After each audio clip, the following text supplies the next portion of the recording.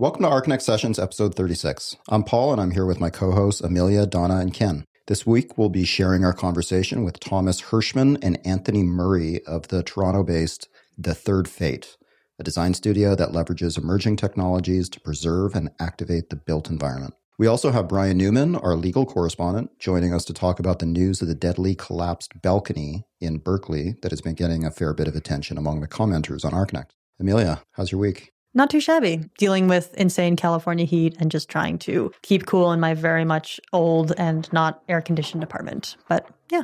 I hear actually, Donna, there's a crazy flooding happening in Indianapolis right now. We're getting so much rain. It's unbelievable. And the landscape is beautiful because everything is really lush. It's almost like a jungle in my backyard. But yes, I live about 300 feet from the White River and I'm a little nervous. It's getting quite high. I, though, went down to Kentucky last week and had some terrible rainstorms on the way down to Kentucky also. I think all of the Midwest is just having lots of storms. I went down to Kentucky and gave a talk at the Governor's School for the Arts, which is the architecture program for high school students that I used to teach at. And I adjusted my talk a little. I showed some of the stuff that I also showed at AIA National, but I'm focusing on this idea of how cities tell stories to us and how we tell stories through the things that we build, be they buildings or be they, painting a graffiti penis around a pothole, as we had a story on Archinect a while ago about. But then I was reading an essay by Daniel Libeskind today, and I am not the biggest fan of Daniel Libeskind's work by any means, but he said this sentence in it that I loved, and I just wanted to share it. In great cities, the great buildings tell you things you don't know and remember things that you've forgotten. I just think that's really nice, and it dovetails exactly with how I've been trying to explain to people this notion that the culture builds the city and the city tells stories back to us. So yeah, I just thought that was a neat quote. Ken, you are familiar with my not especially great relationship with Libeskind's work, but how is your week? How's your work going? Oh, it's going pretty well. I'm going out to bid with the Butchers Project this end of this week, going out for permitting early next week. Busy picking out floor tile, which is it's a fun process to pick out really expensive Italian floor tile, even though it's going in a 200 square foot deli area. Because price isn't really an issue at that point. It was going to have tile anyway, and it's going to have tile now. It's just, who cares if it costs $5 a square foot when you only have 200 square feet of it? Excellent. So that's kind of been my week. Paul, what do you got going on? Not much. Oh, I found some sunken treasure on the weekend. just a few doubloons. I was scuba diving off the coast of Catalina Island, and I found a $5 bill at the bottom of the ocean with little fish bites. Yeah. That was my highlight of the week. With mafia blood on it. Yeah. It was attached to a leg. Going from your Facebook feed, was it a moray eel that handed it to you? The moray popped his head out of the hole and you had to grab the $5 bill out of his mouth? No, I managed to find it before the moray did. But after many little fish, because there's little fish bites all over it. It's pretty cute. All right, so... Speaking of money, should we talk about pour doors? Yes. Nice transition. Instead of little fish nibbling at a mere $5 bill, it's all of the affordable housing participants wishing to nibble at the doors of the more... speaking of fancy Italian tile, Ken, that's going to be found in the lobbies of the non-pour door entrances of these buildings. That's right. I'm getting ahead of myself, though. So for those who are not familiar with the phenomenon of these so-called pour doors, a very unfortunate term that no doubt some newspaper person invented, in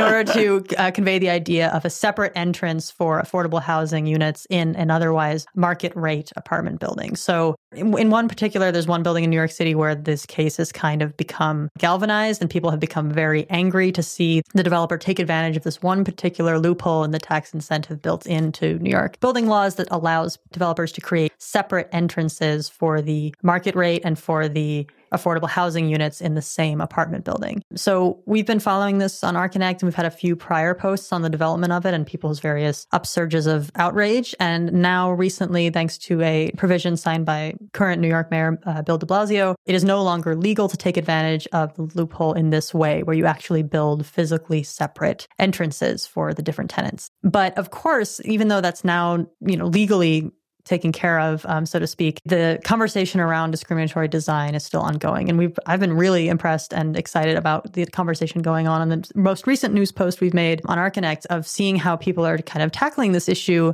and doing so in a very self-aware way, taking into account their own presumptions about what constitutes fair design and what is really at stake here, and whether this is really something we should be angry about, or whether we have the right to be angry about it, or what its stakes are for larger discriminatory design issues. And Donna, in particular, I was really impressed with your continued involvement in this discussion and how you are really taking a strong look at your own automatic stance and your own potential knee-jerk reactions to this kind of news, and really trying to figure out where that's coming from, what your ideas are around this, and whether you think that it's something that we should continue talking about, or whether it's really a big deal or not. So do you feel any more resolved on any of those things now than you did while taking the course of those comments? You know, my reaction to these kinds of things is typically to be deeply against any kind of segregation or separation based on economy or anything that makes the lives of especially the working poor that much worse. But when I think about living in one of these buildings, my first thought was, well, I wouldn't want to walk into this super fancy lobby with all these doormen and these snooty rich people. So I would much rather take this back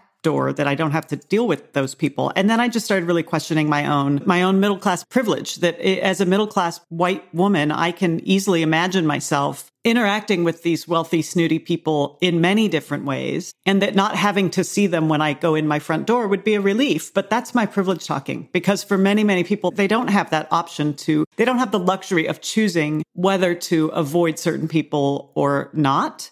And I just am really analyzing my own privilege around this issue. My biggest thought on it, and I think a lot of the posters have been really helpful in helping me think about how this appears to people who are not middle-class white professional women. But my biggest takeaway from it still is overall the notion of making sure that lower and middle-class people can still afford to live in Manhattan. That to me is such an important social issue that the notion of a separate door becomes less important to me. It seems like that's a small detail within a much bigger good move, in my opinion. Now, Ken, you've been very noticeably silent on all of the discussion going on this. I'm really curious to hear your take on it, if I'm not putting you on the spot too much. No, you're not. And I could do a soliloquy about this topic. It would be a little bit rambling, like a Chris Christie soliloquy, but it's interesting because I was poor. I have lived in a 2-room shack with my 3 siblings and my mother. I have been on public assistance. So when I see people who are well-intentioned talking about this topic, they have no idea what they're talking about. And I was talking to Linda tonight about it. I said, there's nothing more painful than being invisible to a large group of the aristocracy that exists in our country, yet feeling completely like you're attracting the most egregious looks and attention, that you're the most appalling thing to exist when you're poor. And so on the one hand, you're invisible, but on the other hand, you're the loudest thing in the room. And it doesn't quite make sense for a lot of people, but for those who have been, it was interesting because just before this topic got posted it was the first time I saw it this time around was on Facebook. And I saw it because Susan Surface, an Archinect regular, she's working on a project right now, an invitation for an email talking with other architects about how to work with the community. And the tone of the email was essentially that it was a kind of a one-sided conversation where you get the sense that the design professionals would prefer to deal with other design professionals and experts and not deal with the actual end user.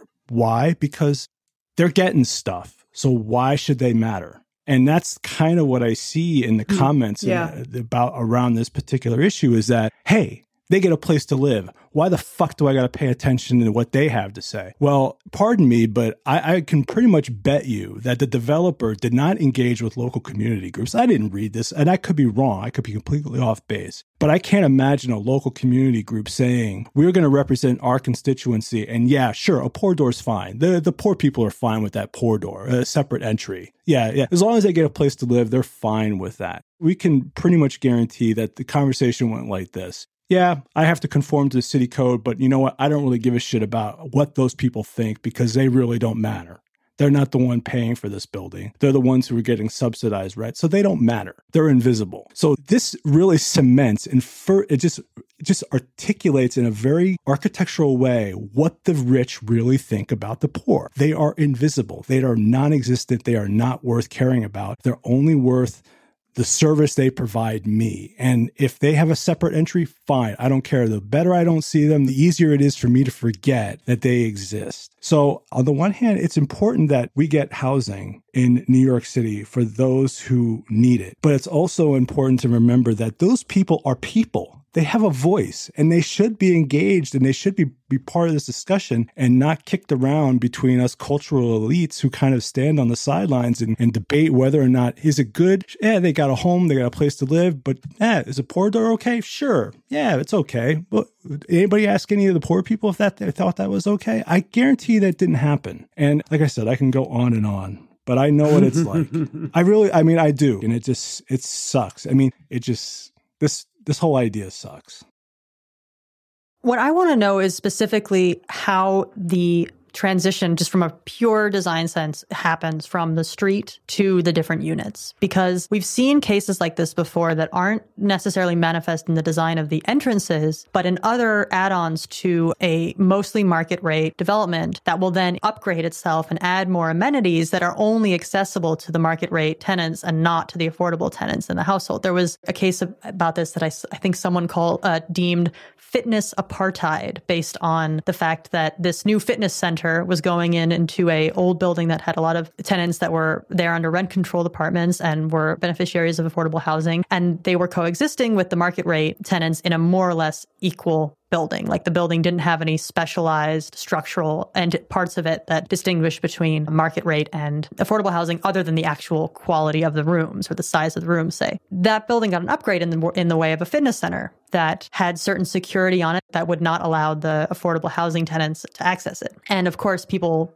were up in arms about this, not simply because they wanted to use the center or not, but that they were not even given the choice of being able to decide for themselves to pay a rate to use the fitness center. So what makes me a little bit hesitant about even discussing these issues like a poor door is that we know so little about what exactly is actually going on the street. Is the quality of these different entrances like remarkably different in such a way that it is demeaning for a certain group to be accessing one of them? Are they actually serving different purposes or different functions that directly relate to the amount of money that the person is otherwise paying to inhabit that building? Say, like, I believe this was brought up in the thread, like, say, certain service personnel that require that where there's a tip expected. Like, are they being deployed in both the areas for the market rate and for the affordable housing tenants? So what are the actual implications here for the real process of going into the building? Again, I have to preface this because I don't see the plans of the building and I don't have them in front of me, so I can't be for certain. But the idea of a separate entry is not just leading a person into a different entry. It's not like they're going up a common core elevator. I would imagine at a building of this kind of thing where you have a separate entry, that generally, you would assume that this kind of thing would have essentially a firewall running up the entire length of the building. And on one side of that firewall, you have these small apartments or SROs or whatever it is. And on the other side, you have these very decked out, palatial, well-finished Italian, finishes, condos. Then you have to ask yourself, well, why is that? What is gained by putting a group of people on one side of the building and a group of people on the other side of the building? You're separating not just the entries, you're separating people. That's my take on it. I mean, I don't think it's just about how you get into the building, but what is actually created. It's essentially two buildings.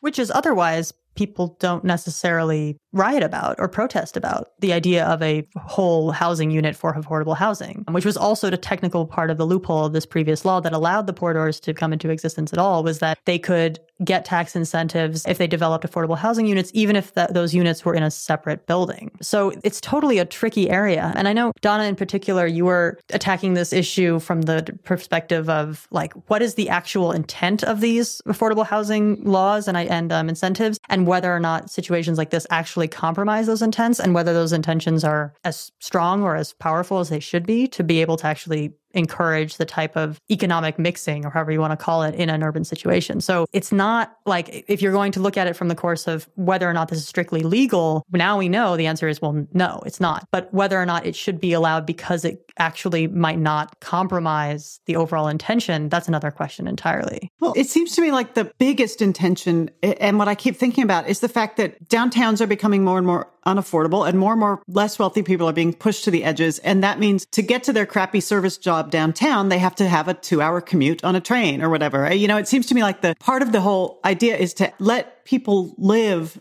all within the same neighborhoods and not have to have this commute that goes forever and not have to be working really far away from where you live. And then in the balance of being able to not have to commute for 2 hours a day versus not being able to go to the gym that's on the 50th floor of this building because, and it's got a great view, but that pales in comparison to me. That it seems to me that the trade-off of a commute for not being allowed to use the gym is an easy one to make. But again, I'm coming from a point of view that typically if I want to join a gym, I do. I can afford to. So Ken, I understand what you're saying about invisibility somewhat, certainly not, the closest I can connect to it is that male contractors don't like having me on the construction site and they tend to not address questions or answers to me, but that's very, very different. But overall, this notion that we can have people live downtown, close to their jobs, without having to do this long commute. Density is great. I think density should be happening. And so the overall intent to me seems like it's important. I think what it comes down to at the end of the day is, have the users been respected, right? Will they be respected? I can almost envision that given how developers fulfill the intent of the law, or the legal portion of their requirements, and then the intent of the law in the sense that, well, does the rich side get a high-end service contract with that portion of the building? The users who are in the rich side of the building, do they get a better community agreement for property management so that the other side is waiting like a typical tenement apartment building would wait for, let's say, servicing the elevator? So the other side, those people complain because, wait a second, I paid $4 million for this apartment or for this condo. My elevator better goddamn well work. And the person on the other side of the building who has an elevator that works maybe 30% of the day, and they just go, well, you pay what? You can't even afford to go to you want to go to the health club in the building and you want your elevator to work?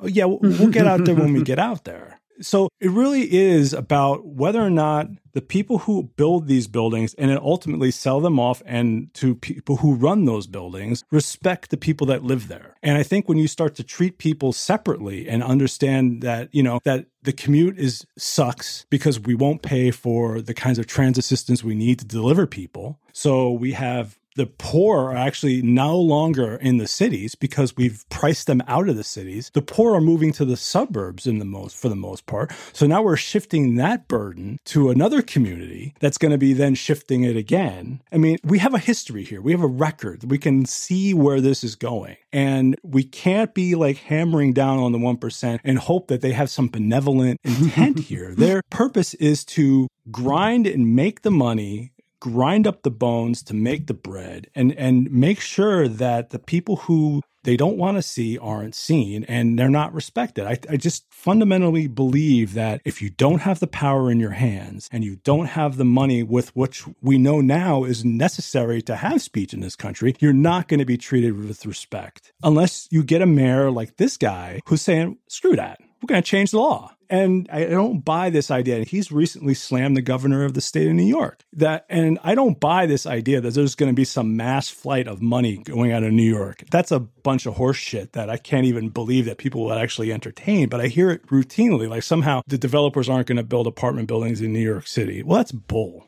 I mean, they're going to continue to build and they'll just have to conform the way they've always had to conform. There used to be a time in this country where people who had money actually cared about the bottom half of the country. They actually saw the poverty. They lifted people up. They cared about the people who were doing things for them. And now there isn't anyone who actually cares about those people anymore. They don't care. Now we have an articulation. Like I said, we have an articulation in an architectural form of exactly how they feel about us. And this building is a representation of where we're going. I mean, we're not there yet. And, and the Marxists want to kind of like clamor. And I'm like, yeah, but no one's really fed up. And this kind of starts to make people a little bit more fed up. So in doing research for this discussion, I went back to a previous article written about the four-door phenomenon from 2014 that kind of compared the affordable housing, inaction of affordable housing policies in New York City under Bloomberg versus de Blasio. And there was this one great article from the New York Observer that explains how affordable housing units are even quantified, how you decide whether something qualifies as affordable housing, and how it's based on the average median income in that area. And under Bloomberg, this article is explaining that most of the new affordable housing units were priced around the percentage of families making around 50% of the median income, which was like this, the Observer article quotes around $85K a year. So that's for a family of four. Average median income is around $85,000 in New York City. That was in 2013. Now, based on what we've seen, the AMI, the average median income that the affordable housing units are tailored towards, is not 50% of that AMI. It's now upwards of 175%, which the Observer quotes as around $105,000 for an individual, single person qualifying for affordable housing in New York City, and $150,000 for a family of four. And the article, I think we'll post it to our show notes because it's not the freshest article, but it's very prescient to this conversation. And it basically explains how this physical representation that we have of discriminatory design is so powerful to people and so reminiscent of obvious and really just awful segregation policies of prior American history that we can't help but see this as completely deplorable and absolutely not okay. And in fact, at least as this Observer article points out, that may distract from the overall difficulties of what is actually going on with housing and affordable housing in particular in New York City. So I think that, always when you're talking about New York City, you're talking about a bit of a unicorn case because things are not always, it sets a strange bar. But I think that this particular scenario has brought up so much interesting discussion of having to deal with a heritage of discriminatory design in the context of a different form of economic discrimination that we see in New York City. So does anyone else have something to add? Well, if I can jump in on that, actually, Amelia, that does help me. That's actually a really good sort of broad view of it, that the fact that they changed this rule, this law, any kind of, I guess I have to feel optimistic about any kind of rule change that addresses the fact that we have discrimination that exists in our built environment, that exists in our economic system, and that we have to be more fair than we have been. That's always a good outcome. So, again, when I fantasize about living in New York City, I feel like I approach it from a certain viewpoint, but overall, the notion that we need to be fairer to everyone in our society is a great one and is always good news. So that's the silver lining of this whole discussion for me. And we're definitely going to keep an eye on how these things what the fallout for these types of decisions are, because yes, again, this is an isolated case, but of course, as we see things happening in New York, they definitely have repercussions throughout the country and other places in the world. Shall we move on to our next, a little bit more on the other side of the country? We're going to revisit a recent news item that has been ongoing regarding the tragic balcony collapse that killed 6 people in Berkeley a few weeks ago. We caught up with Brian Newman, Archinect's legal correspondent, to check in about the ongoing investigation and what the legal recourse is at this point for all the public entities involved, the architects, the property management company, as well as the actual victims' families. So let's talk to Brian.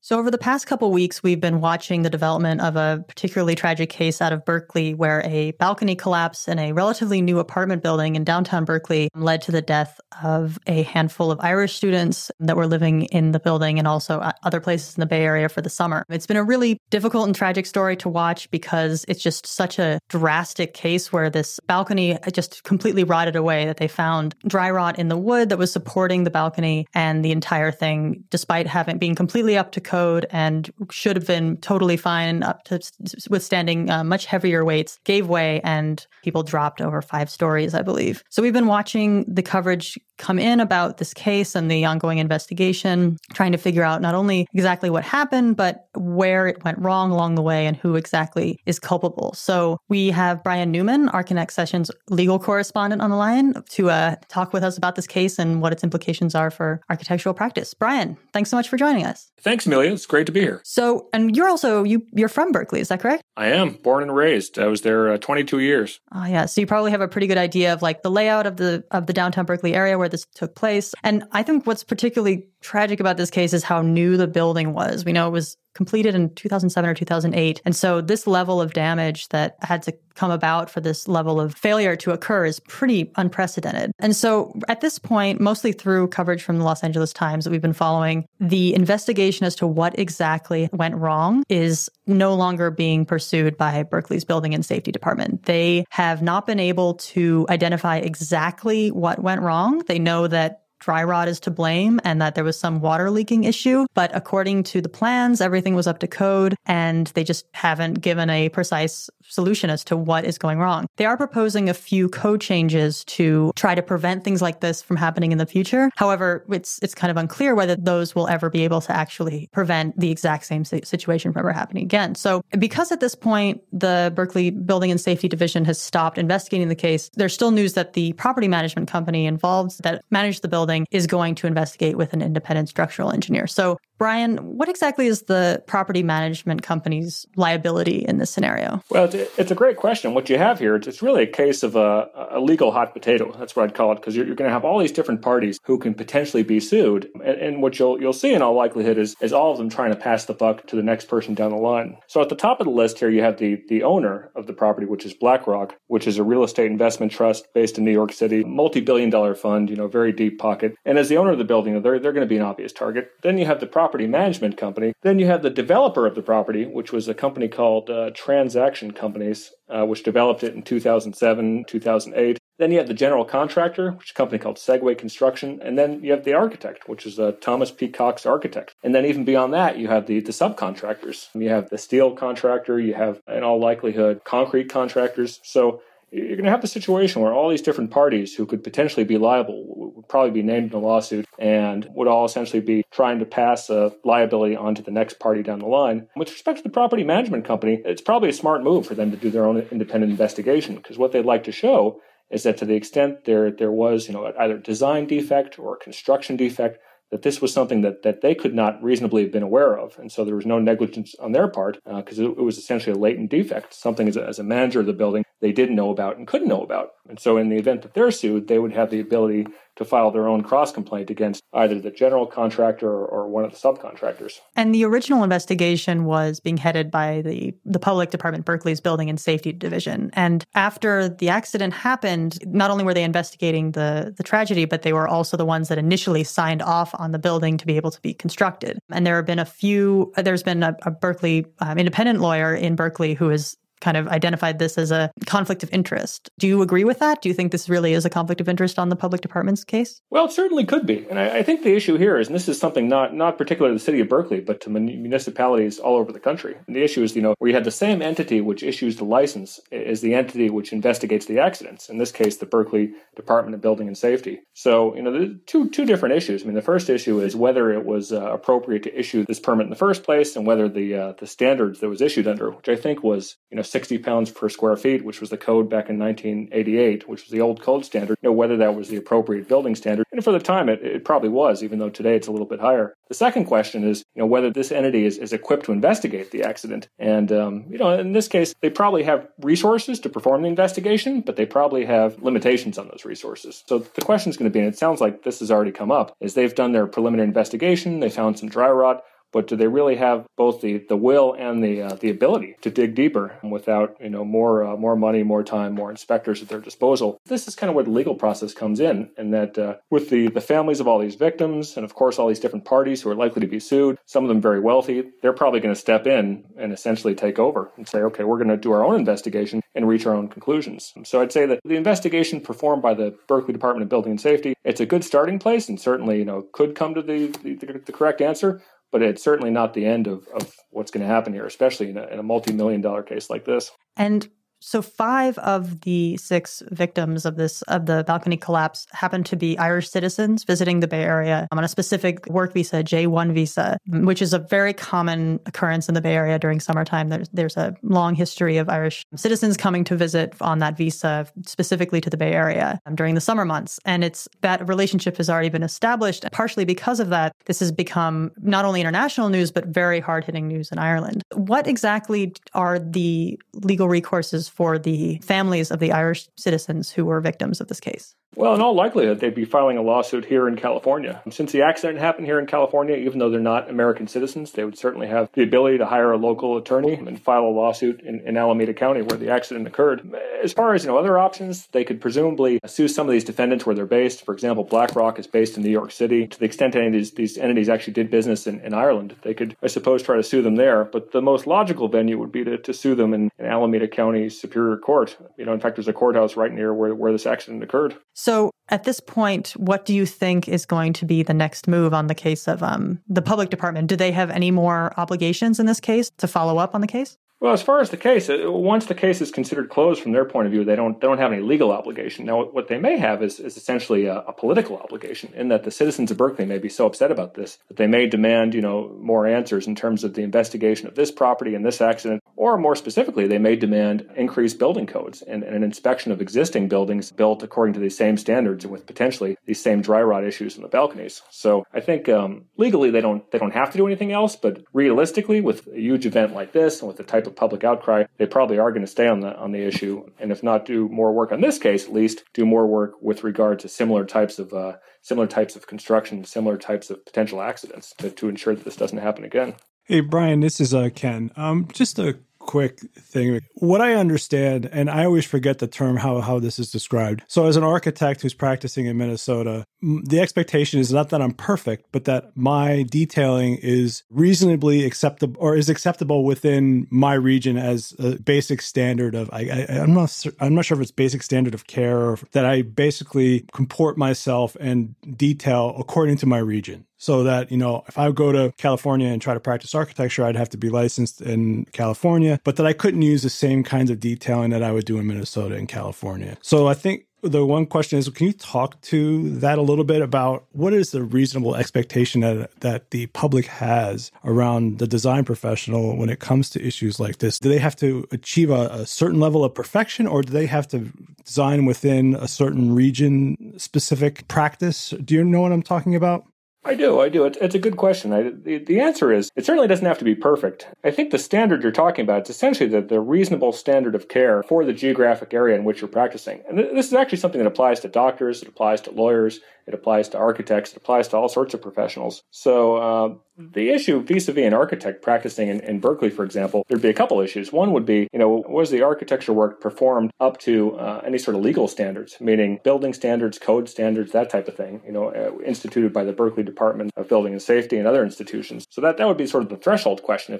If the designs fell below those thresholds, then that would be almost like what you call in the law a res ipsa loquitur, like a prima facie case of some sort of architectural negligence. Beyond that, however, something can be up to code, but still be, below potentially a reasonable standard if it looks like everyone else who's building same type of building, same type of project is doing something different, especially in a safety area, which may be above and beyond what's required by the code, but is considered, to be the norm for this type of project. So I think it's a much more troubling case for the architect if the architect's designs fall below some sort of legal requirement. But even if they pass the legal requirement, if there's some sort of safety feature that all sorts of similar buildings and similar projects would have expected to be had, and this one didn't, then that could potentially open up the architect to some sort of liability.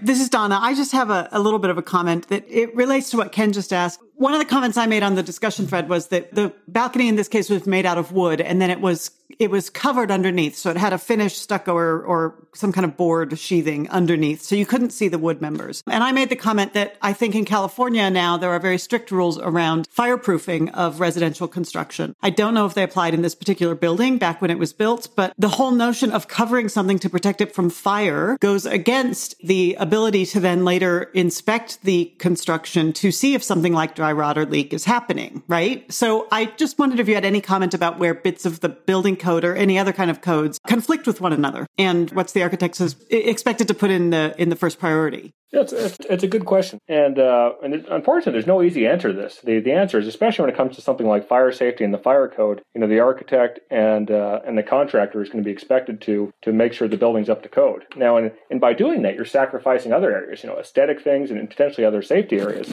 But I do think it would be a defense in the event that architectural negligence was claimed or something against the contractor due to a particular design feature which was implemented based on, for example, the fire code. So if the code required the architect or the developer to put something in there, and that was the cause of the dry rot, well, then that's a pretty good defense. And I think that the counter argument to that would be, is there a way to safely implement the fire safety feature without compromising, for example, the wood and the ability for moisture to leak in there and cause the dry rot? So is there a workaround where you can accomplish both things, or does one necessarily preclude the other? In other words, if you make it fire safe, does it necessarily make it unsafe in terms of dry rot? And if so, then there may be nothing that the architect or the contractor could do, which would be a defense of the case. And at this point, there have been some already new rules proposed for checking in on building codes and making sure that they're still up to snuff after the building has already been constructed and inhabited, which are being introduced to Berkeley soon and will be voted on in the middle of July. And we'll see if those actually get adopted. And those do seem to be positive steps. They involve once every 5 years, the owners will be expected to inspect balconies, stairways, and elevated decks. And they'll also might start enforcing vents to be installed underneath balconies, decks, and stairs. And apparently this precedent isn't built just based off of this recent Berkeley incident. There have been other cases of balcony collapses in other parts of the Bay Area, including San Francisco. And perhaps this will otherwise push forward research into maybe there's some climatological things to be considered as to how this somewhat special instance was allowed to happen to occur, and what the ongoing investigation will tell us about how this came to be. Well, Brian, thank you so much. It was great to have you on again and hear your very sane and very helpful advice about these prickly legal issues. Okay, thanks for having me. Always a pleasure. Thanks, Brian. Thanks. All right. Well, we're definitely going to be following the legal status of this news item, and we'll be reporting about it on Archinect. So we're anxious to see how this issue unfolds. On to our next interview. We actually ran into Thomas Hirschmann from The Third Fate when we were in Washington, D.C. to interview Bjarke Ingels for the exhibition at the National Building Museum. He was there providing virtual experience of Big's maze that they had installed at the museum. We were quite impressed with the setup that they had, and we got talking with Thomas, and we later connected with him on the podcast. So let's go listen to that conversation now. We could start out with you just telling us what Third Fate means. Where did that name come from? That's a bit of an interesting story. We kind of arrived at it through a long, circuitous route. You kind of have to go back to the beginning where we started. We started this company not actually that long ago, but the idea of it, we started early last year. And it actually arose out of a response to what was happening around us with technology. And Anthony and I sat down and we were looking at all the different technologies that were emerging, virtual reality being one of the core ones. And we started to think about the notion of using these technologies to preserve the built environment. And right around the same time was when the Folk Art Museum kerfuffle was happening. And so we actually, really, there was nothing but an idea and a thought, but we sort of reached out to a bunch of people down in New York. We spoke with the architects even of Todd Williams and Billy Chen, and corresponded with them anyway by email. And the idea was we were hoping we could go down and actually do sort of this, at the time, cobbled together virtual preservation of the Folk Art Museum. And that didn't come to fruition. It was too late in the game and we couldn't really get through. But based on the response and some other conversations we had with people, we kind of felt we were onto something. And so we ended up sort of deciding we would start something. We'd start a business around this. And the name itself, I don't know, it was kind of a process of like any name, you back and forth for a while. And I guess the Third Fate was this notion, of that there was another alternative or something. It's sort of vague to me now, looking back on it. It all comes down to that third alternative, what you can do when something, a scheme or our building within the built environment. And also the Third Fate also comes from the three fates, which is the Greek gods of preservation. So there's a little bit of a mythical tie-in there. Yeah.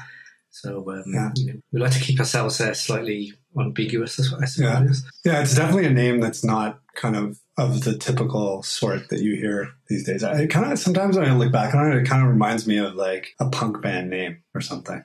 I don't know if that's intentional or not. I don't think. Are we trying to be punk or something? I don't know. Yeah, and again, whenever you're talking about a company that specifically is based around a specific kind of technology, like we do with 360 virtual capture and so forth, as we'll talk about later, we didn't want to go for something that was tech. We wanted something which really reflects our goals, which is about activation, preservation, and our passion for architecture in general. And so just to be clear, when you're talking about preservation, you're talking about the way that you are going to use the technology you use to record the space in its current status. How would you specify that in regards to documentation? How is the way you're approaching this object and recording it as documentation versus preservation? How do you distinguish the two? Well, there's sort of a blurred line there. And we do think both in terms of documentation and preservation. I guess the reality is documentation to us, there's the notion of that.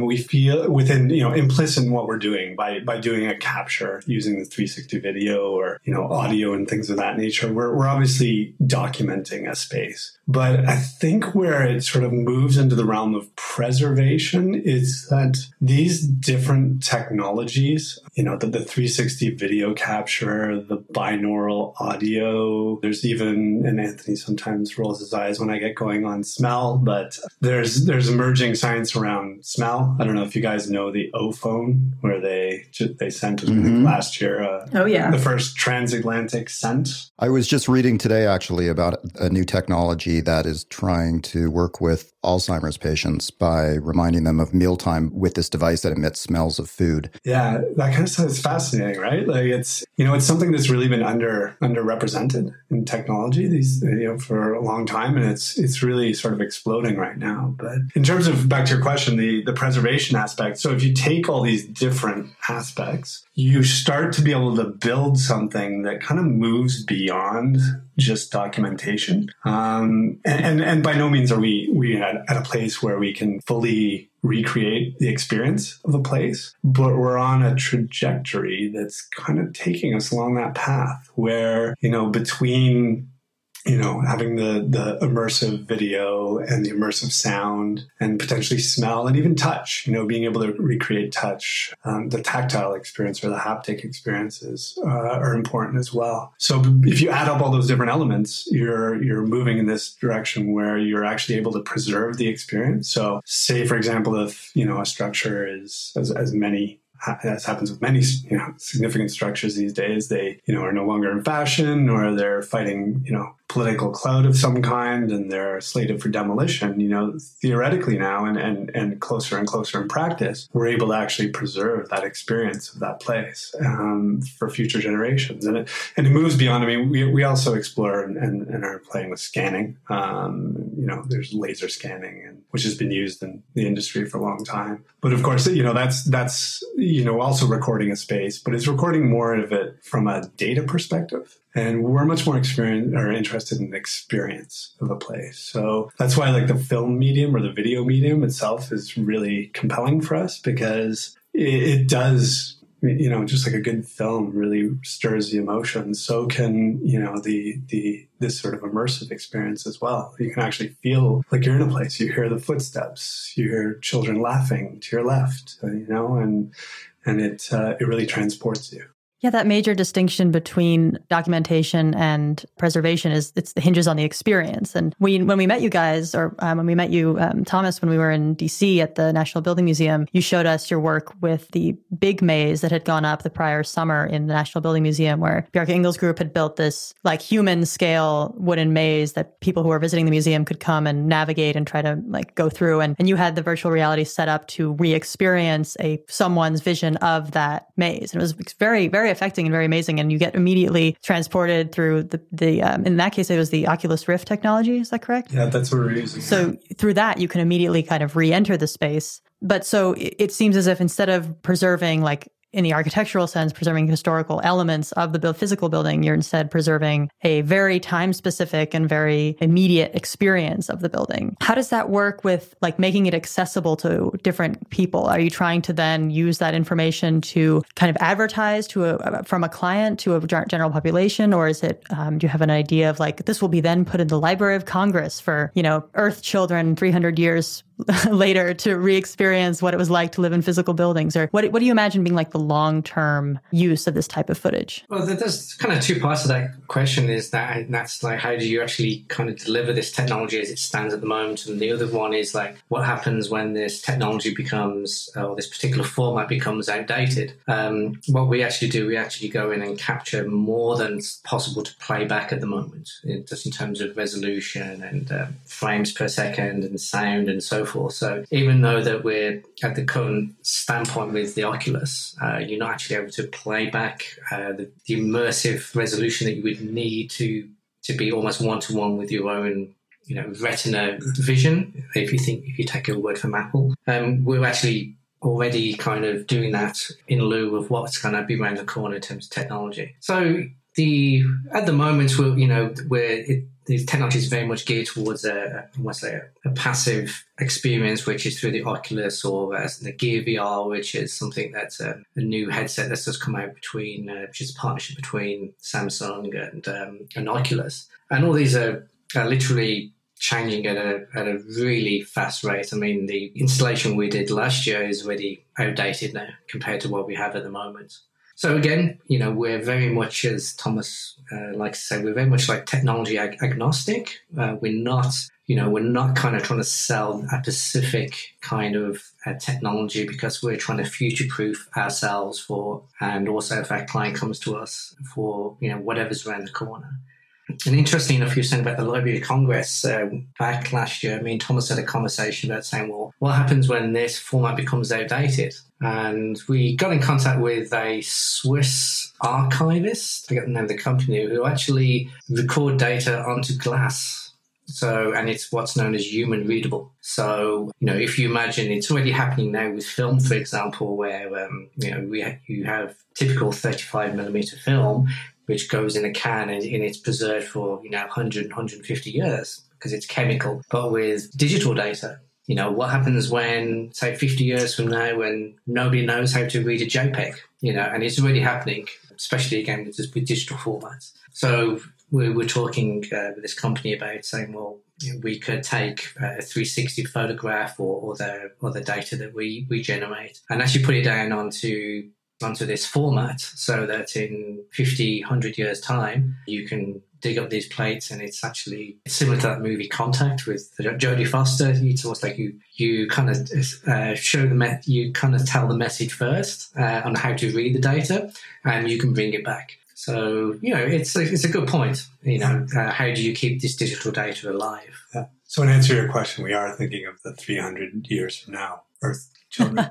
Good. Think of the children. But also now. Really, we want to create experiences that are engaging and interesting to people right now. And for us, like, one of the big areas that we're looking at is exhibition, right? And what you saw at the National Building Museum is sort of also the beginning of a bigger conversation there, where we want to look at how in general, how we can impact exhibitions or installations, but also more narrowly, looking at what it means to exhibit architecture, because, architecture is kind of challenging to exhibit, having seen enough exhibits myself. It's there's always a proxy. Right. And so this, we're hoping, again, with the ambition that we have of constantly pushing forward to try and make the experience feel more and more real. The idea is to be able to bring architecture to people at exhibitions, so that, you don't simply look at a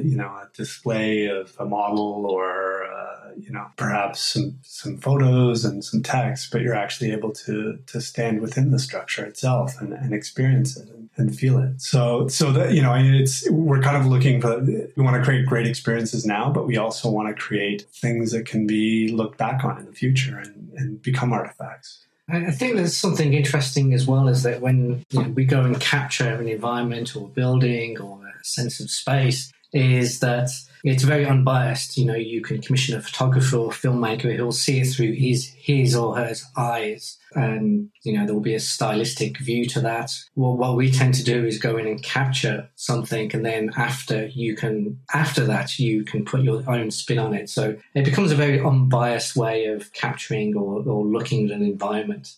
Yeah.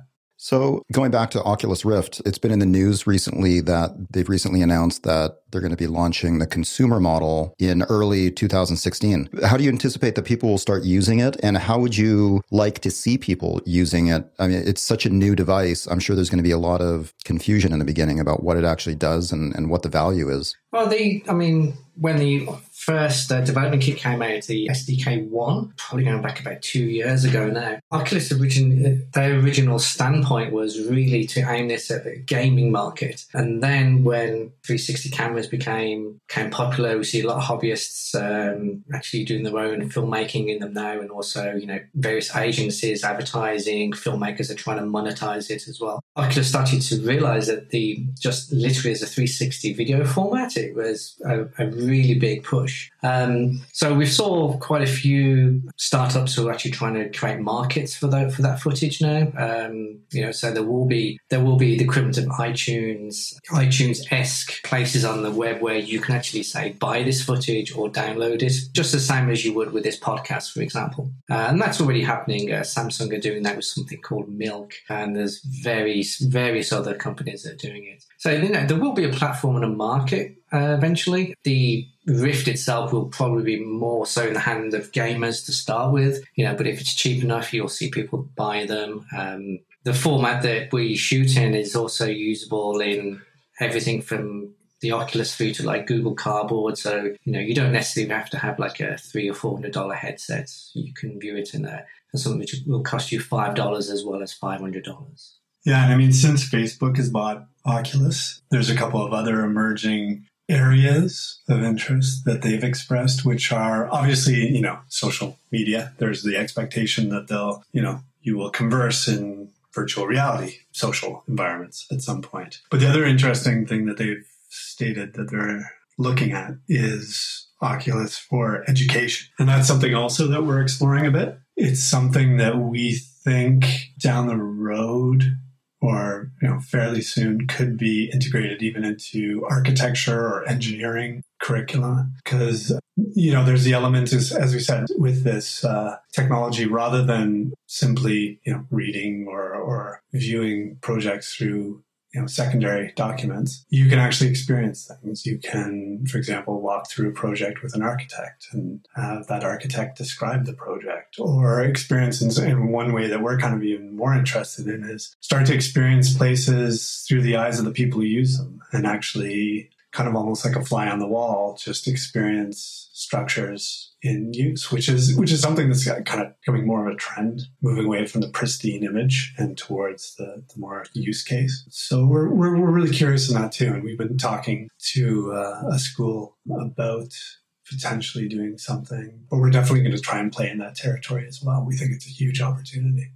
So how do you think the style of representation that you guys deal with differs from the cave representation that a lot of architecture schools are diverting a little bit more attention to, of like trying to represent an architectural space in a somewhat hybridized kind of virtual physical reality, where instead of relying on an individual headset or sometimes an individual medium, the person or the viewer is inserted into kind of a physical space that then has a few virtual elements that can be adapted or changed to make the person feel like they're in a different scenario. And so there's, in my mind, there's kind of been these two kind of different representations of virtual reality, one of which is where you're inserted into a physical space where there's which doesn't feel strange enough, where you have like this thing mounted on your head to distract you, and you get to like kind of walk around and you're not encumbered, but the actual representation isn't as slick and crisp as something that you can represent on a headset, but that is then limited by whatever mobility is built into the actual program. So how do you guys, I also know that Cave has been used by a lot of architectural schools as means of education and kind of projecting spaces and understanding what they might be like in the reality. So have you guys worked with that technology at all? And how do you see the educational elements of both playing out? I played around with, there's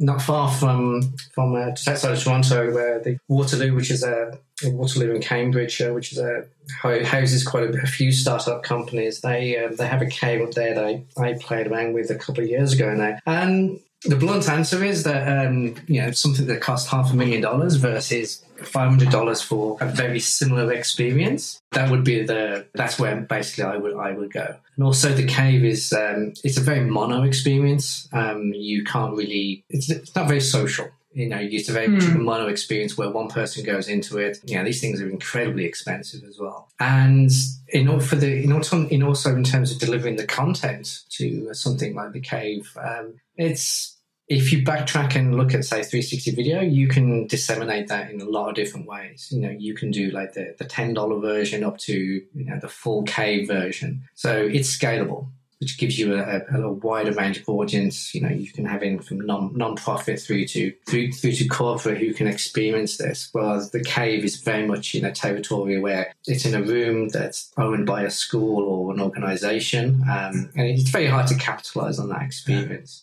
Yeah, we really like. The whole projection aspect is really fascinating, and we do explore that. Right now, we're kind of focused on, like I said, our key objective is to deliver the best experience possible. So whether that's a preservation experience or whether we're looking at, and we haven't really spoken about this yet, but looking at taking spaces and transforming them in some way, the headset route right now is virtual reality headset is the best experience or the best way of delivering that experience. But, things like AR, AR right now, we don't find it to be, it's still, we want to deliver as real a feeling as possible because that's where they always use the terminology hacking the brain with this stuff. And the VR technology is the closest or doing the best job of hacking the brain and making you feel like you're there. AR still very much feels like, a computer game creature wandered into a set somewhere in your house. And the projection stuff, it's to Anthony's point, it's just a bit distant. It feels like you're, someone dropped a small planetarium over your head, right?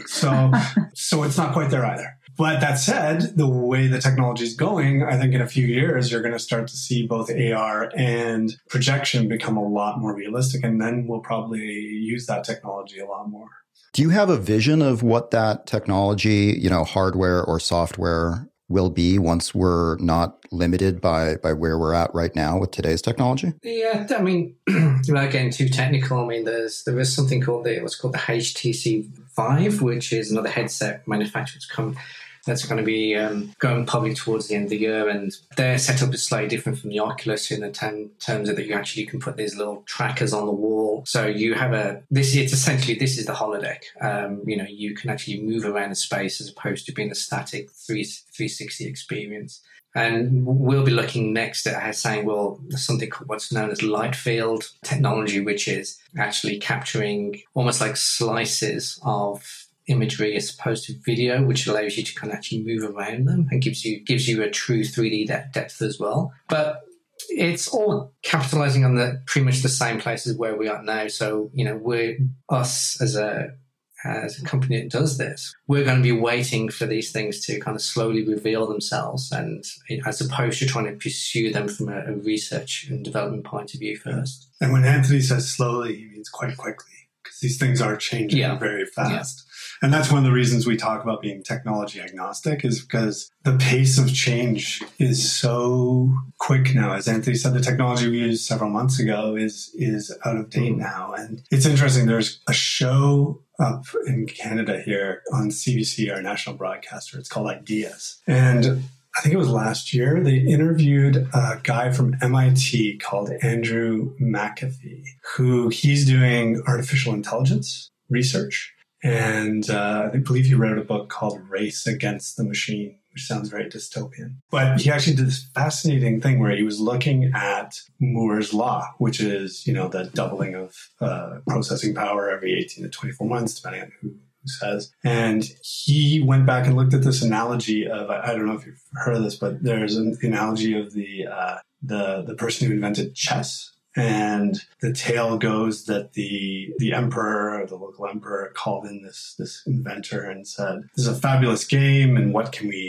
I give you in order to pay you back for your work here?"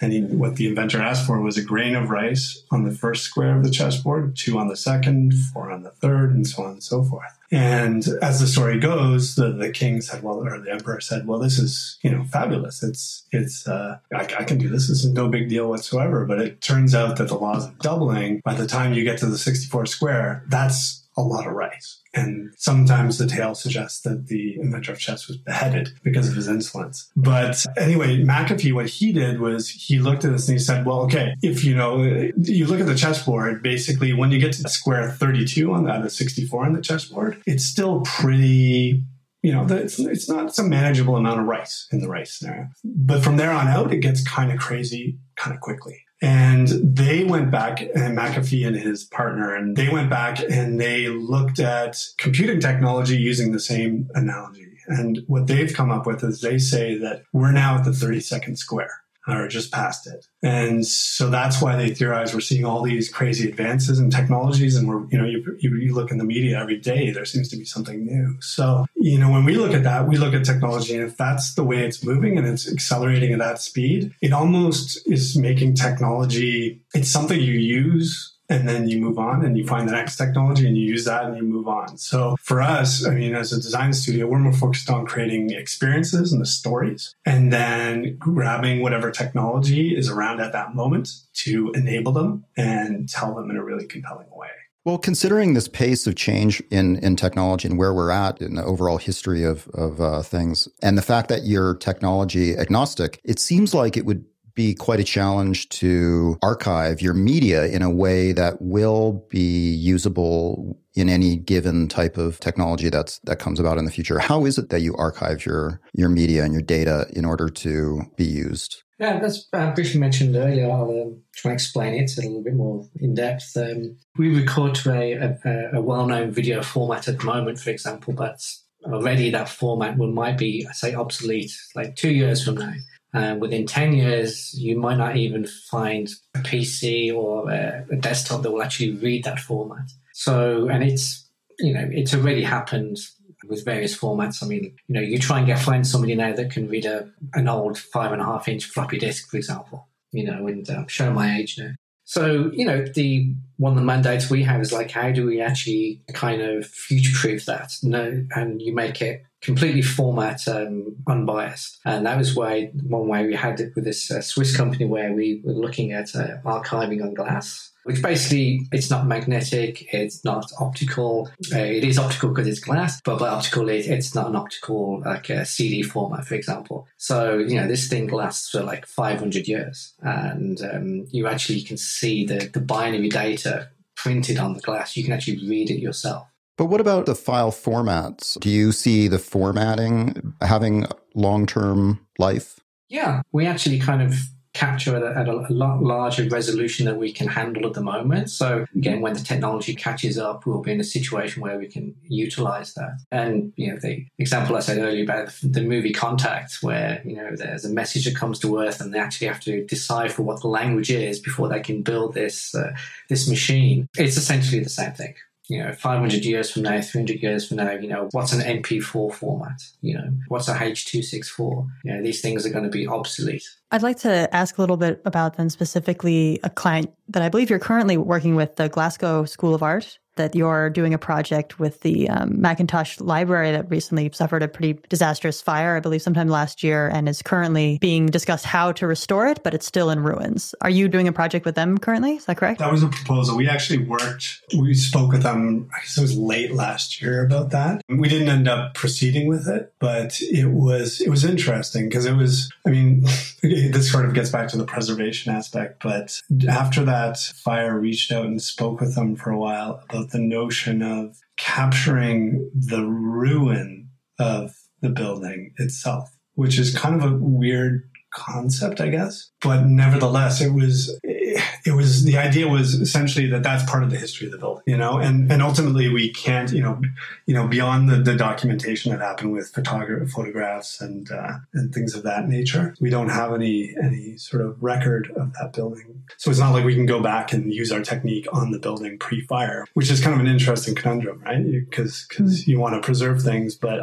sometimes it's too late to preserve it by the time you want to. But we did talk to them about going in and actually preserving the burnt out landscape and actually going in with because they had archaeologists going in and trying to salvage different aspects of the library and the hen run. So we were going to get them to go in and actually shoot with our cameras before people were even allowed in without hazmat. And the idea would be then that we could recreate that experience as part of the school's, not only archive, but there's a lot of visitors that visit the school itself, and that they'd be able to experience what happened to the building, because it is going to be restored. I believe they've chosen the architects now, but restoration, it'll be, it would have been an interesting experience for people to understand where it was, and what happened to it, and to actually be able to experience it. And there's something, with one thing that's really talked about with VR and with immersive experiences like this is the ability to generate empathy. It's something that's been discussed a lot. And I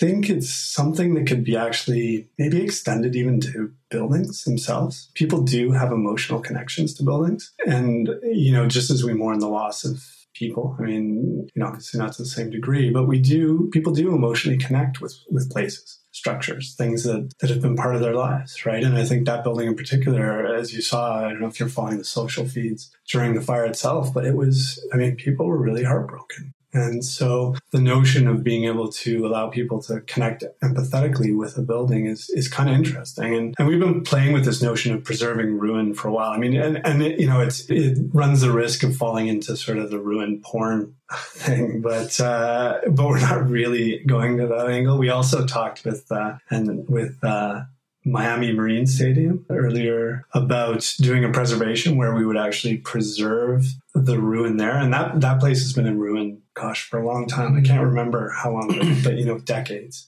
And in a way, it's kind of a fascinating structure. I don't know if you're familiar with it, but it's a beautiful modernist stadium right on the waterfront, and it's fallen into ruin and become quite a mecca for graffiti artists. So it's kind of neat in that way. And we actually proposed there to capture that ruin, and then once they renovate it, because they are in the process also of renovating that, to once again reinsert that. But this time we were talking not just in terms of using a headset. Gets more to your other point. We were talking about actually using projection to map the ruin back onto the place, and even creating some sort of interesting night lighting scheme. So there, we may be progressing with that. We'll see what happens down the road once they get through their fundraising time frame. But yeah, this notion of preserving ruin, it's something that we're kind of interested in, because it can be such a big part of a history of a structure, particularly significant ones. Well, regarding empathy, and within specifically a burned out old wonderful library, I'm sure olfactory sensors would actually be a huge thing to trigger people's ability to go back into these spaces. If you can get both the smell of just being in a in a library, plus also being in a burnt out space, I think that would be incredibly affecting. Yeah, it'd be amazing, wouldn't it? And our first notion of smelling architecture, because we thought through this a little bit, but right at the beginning when we were conversing with Billy Chen, she was one of her first things that she said was, but how will you smell the building? How will you smell the scent of the timber on a hot summer day? And it was something that put us back, and we sat there for a minute. We thought, yeah, smells. It's probably if you asked a layperson off the street, hey, is it important for you to be able to smell a building? They'd probably say no, I'm guessing. But the notion of smell is really important. We don't think about it, but it really, even though buildings, we think of them as being very neutral, but they do have smells, right? Especially, when they've been burnt out, that would be very particularly pungent.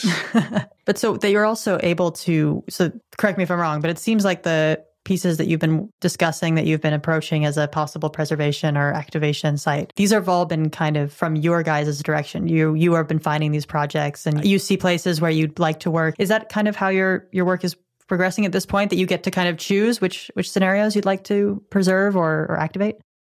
Yeah. Choose.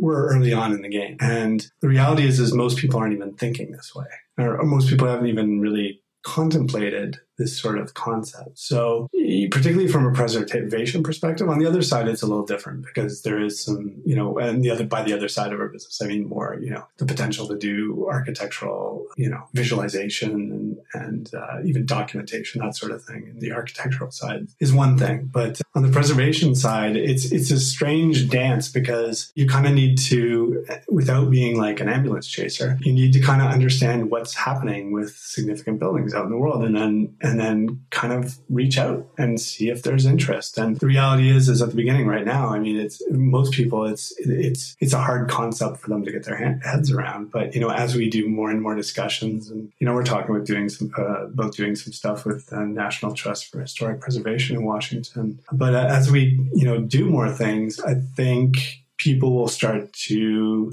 get the idea and start to recognize the value more. And it'll be less us going out to people and hopefully more people seeking us out, hopefully even before it gets to a moment of crisis, right? Because often, I mean, the crisis can happen really quickly, as we saw, with the recent earthquake in Kathmandu. And it's just a shame when we lose things that we care about without having given them the proper, documentation or preservation, as we like to say. So would you say that you have kind of a preservationist agenda? Like what are the kind of projects that you find yourselves drifting towards and wanting to work with? We like projects that go somewhere in terms of framing, I say at the time as well. We had a similar conversation with the Battersea Development Corporation back in the beginning of the year, as well as going into the old station itself and preserving it from a historic point of view, because they're about just to kind of start subdividing it into condos, is the notion, the fact that you can also use that material to say, what did this place look like, pre-World War II, or during World War II, or after, or even now, because by the time the actual scheme is finished, we're probably looking at maybe 5-7 years from now. So, when you have that conversation, but where you can take it as well, whether it's an immersive experience, whether it's based on the notion of historic preservation or simply just an experience. Maybe it's something that sits in an installation or in a gallery that is a revenue generator. All these kind of opportunities present themselves if you can get in and, capture that material at an early stage and start the conversation early. Yeah. But I wouldn't say we're like hardcore preservationists. We're not Cedric Price on the other end either. I mean, it's not about recording and then knock it down. To us, it's a fascinating, it was sort of, like I said, it was the way that we started to think or frame our way of using this technology on the built environment, but it's really expanded since then. And so, it's, as Anthony says, it's about, we look for projects that have interesting stories to tell. And where we create experiences that are really compelling. And with the big maze that you guys saw, the big part that really excited us about that was doing something contextual there. It wasn't just simply capturing the maze and then showing it to people in St. Louis. It was the idea of actually creating something where you would stand in this place and then put on a headset and then that place was transformed. So to us, it's about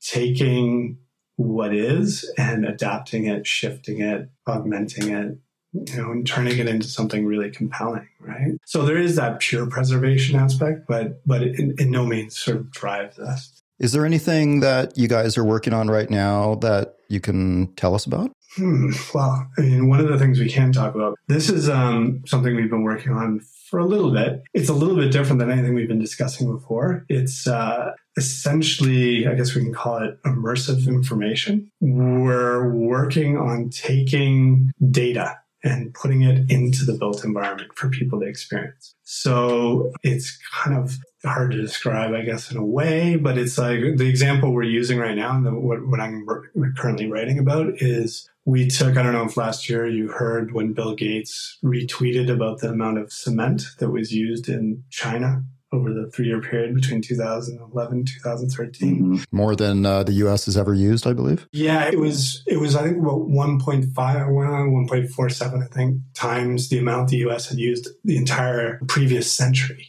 So not all time, but previous century, still 100 years versus 3 years, pretty significant. Anyway, we went back and actually took a look at that and are now working on putting that back into a virtual environment. Essentially, we took a large urban park and we scaled down the concept. So it's no longer 6.6 gigatons, which actually, if you scale it, is pretty huge. Wired did a visualization to try and show the entire 6.6 gigatons. And it just looks like this massive block towering over Chicago. It's very hard to get the scale. So what we tried to do is bring it down to a more human scale level. And so we did a 5-minute period and have placed cement blocks in this park representing a 5-minute period.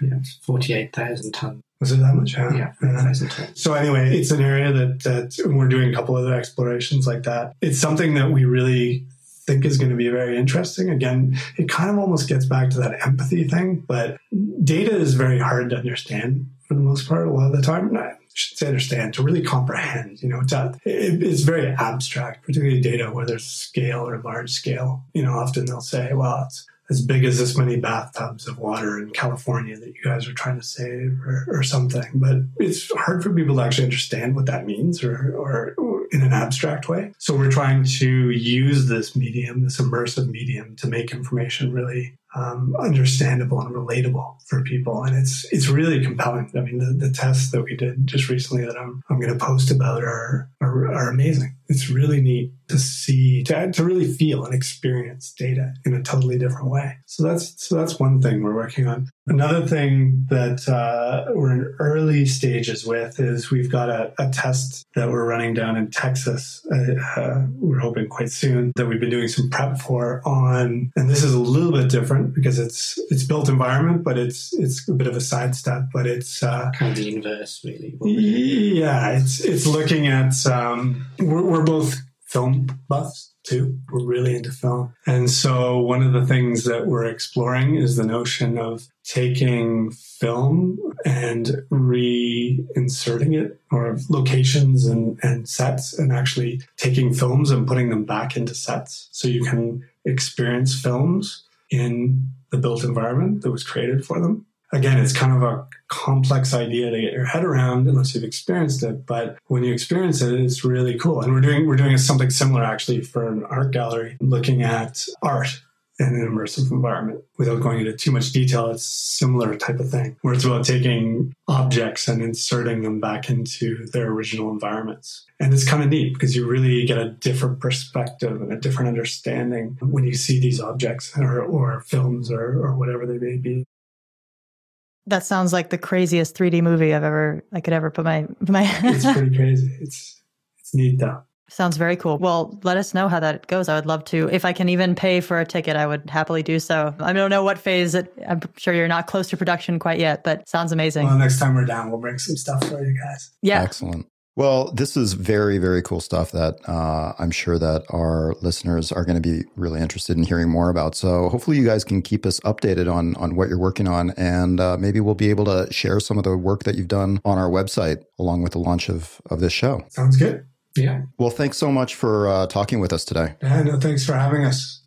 All right. Well, make sure to check out our show notes. We're going to be putting some links together to give you a better idea of what the Third Fate's work is like visually, now that you've heard them talk about it. Definitely recommend checking that out. All right, on to endorsements. What do we have this week? Amelia, what's your endorsement of the week? My endorsement is also from Berkeley, California, where I used to live when I went to school a few years ago. So I have a soft spot for everything in Berkeley. I wanted to endorse our coverage of the announcement date for the opening of Diller, Scofidio, and Renfro's new Berkeley Art Museum / Pacific Film Archive, which is going to open on January 31st of next year. I spent a lot of time as a student in both the Berkeley Art Museum and the Pacific Film Archive. They're kind of tandem institutions that used to be in the same building and then were split due to seismic concerns of the old building. The PFA was relocated to a smaller facility. And so I'm excited to see in this new design that is going up in downtown Berkeley that both of those institutions will be reunited and will be back under the same roof. The actual design of the building, I'm kind of less excited by.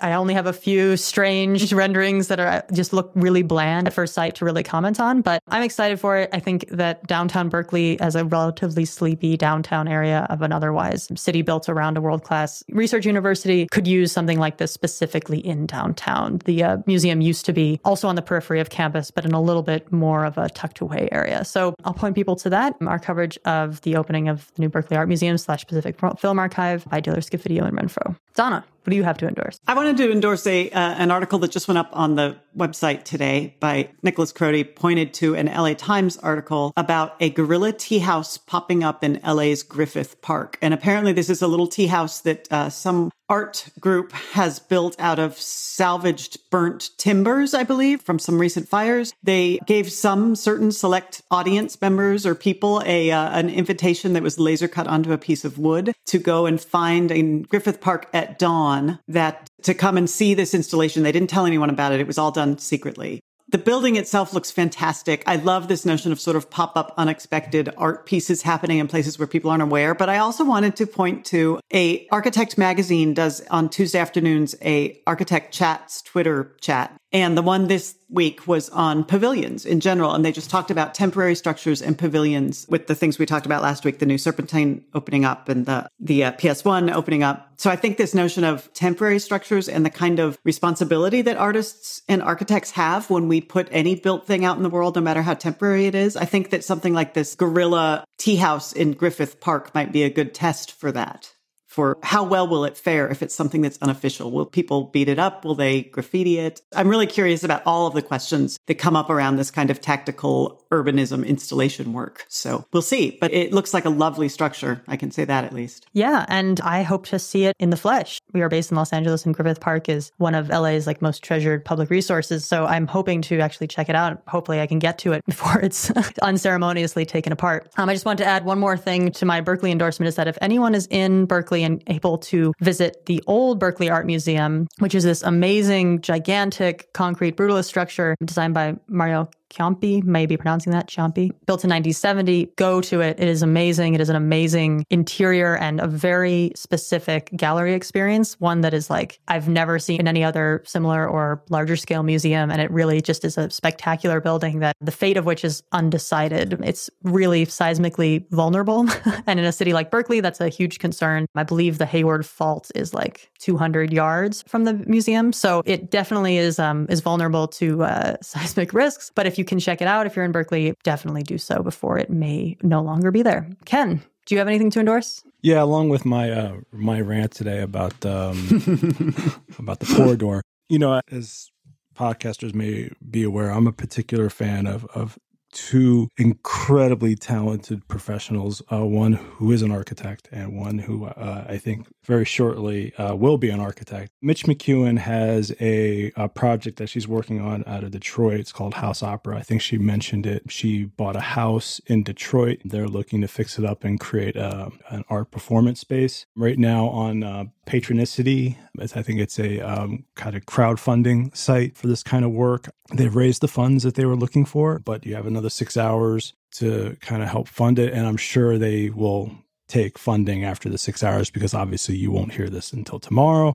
It's a great project. She's a kick-ass designer focused on, community issues and design and pulling all those things together in a really intelligent way. And I look forward to seeing that project come to fruition. And then the other person that I really wanted to mention was Susan Surface. I've been a particular fan of Susan Surface for a very long time. I'm kind of a shy fanboy. I've kind of met her, but I really didn't talk to her because I was kind of, I think I was a 36-year-old shy guy. But she is working with an AIA initiative out of Seattle called Design Public, and she's doing exactly what I think should be done in cases like this building in New York City. She is bringing design professionals, the public, making those connections, having the hard discussions that need to be had around public art and public architecture, and she's putting her talents to fantastic use in this regard. And I couldn't be happier to know at least these two people in the design profession, knowing that they're doing this kind of work. So those are my two big endorsements today. Well, nice endorsements, Ken. We've already had Mitch on the podcast. So for those of you interested in listening to more about her work, make sure to check out that episode. And we should try to get Susan on. Definitely. For sure. So Ken, you can break your shy guy routine. We'll introduce you. She was working the door at, I think, either pianos or the knitting room. And I recognized her and I walk up and I go, "Aren't you Susan Surface?" And she's like, "Yeah." And I'm like, "Oh, okay." And I just kind of meekly walked away. Great. That'll be a great opener anecdote for you to introduce her with. I'm going to make you jealous, Ken, because not only do I own a piece of Susan Surface's art that hangs in my powder room where it's completely appropriate, but she has slept at my house twice. So yeah, I'm tight with her. Kind of. Yeah, I first remember her, she was doing a portfolio for Yale Graduate School, and she shared it with me. And I've never met anyone so exceedingly talented as Susan Surface. She's a photographer, she's a model. She's done everything. And I'm like mush when it comes to talking about Susan. She's the best. And her last name is Surface, which is just the cherry on top. She's got the best architect name ever in history. What I have of hers is a photo, and it's when the Architecture Sucks shirts first came out. It's her in the Architecture Sucks shirt. Nice. Yeah. All right. Well, I think that's it for this week's episode. Thanks to everybody for listening. As always, if you have any questions or comments, you can reach us on Twitter with hashtag Archinect Sessions, or you can send us an email to connect@archinect.com. Thanks for listening, and talk to everybody next week. Thanks, guys. Thanks. Have a good week. Bye-bye. Bye.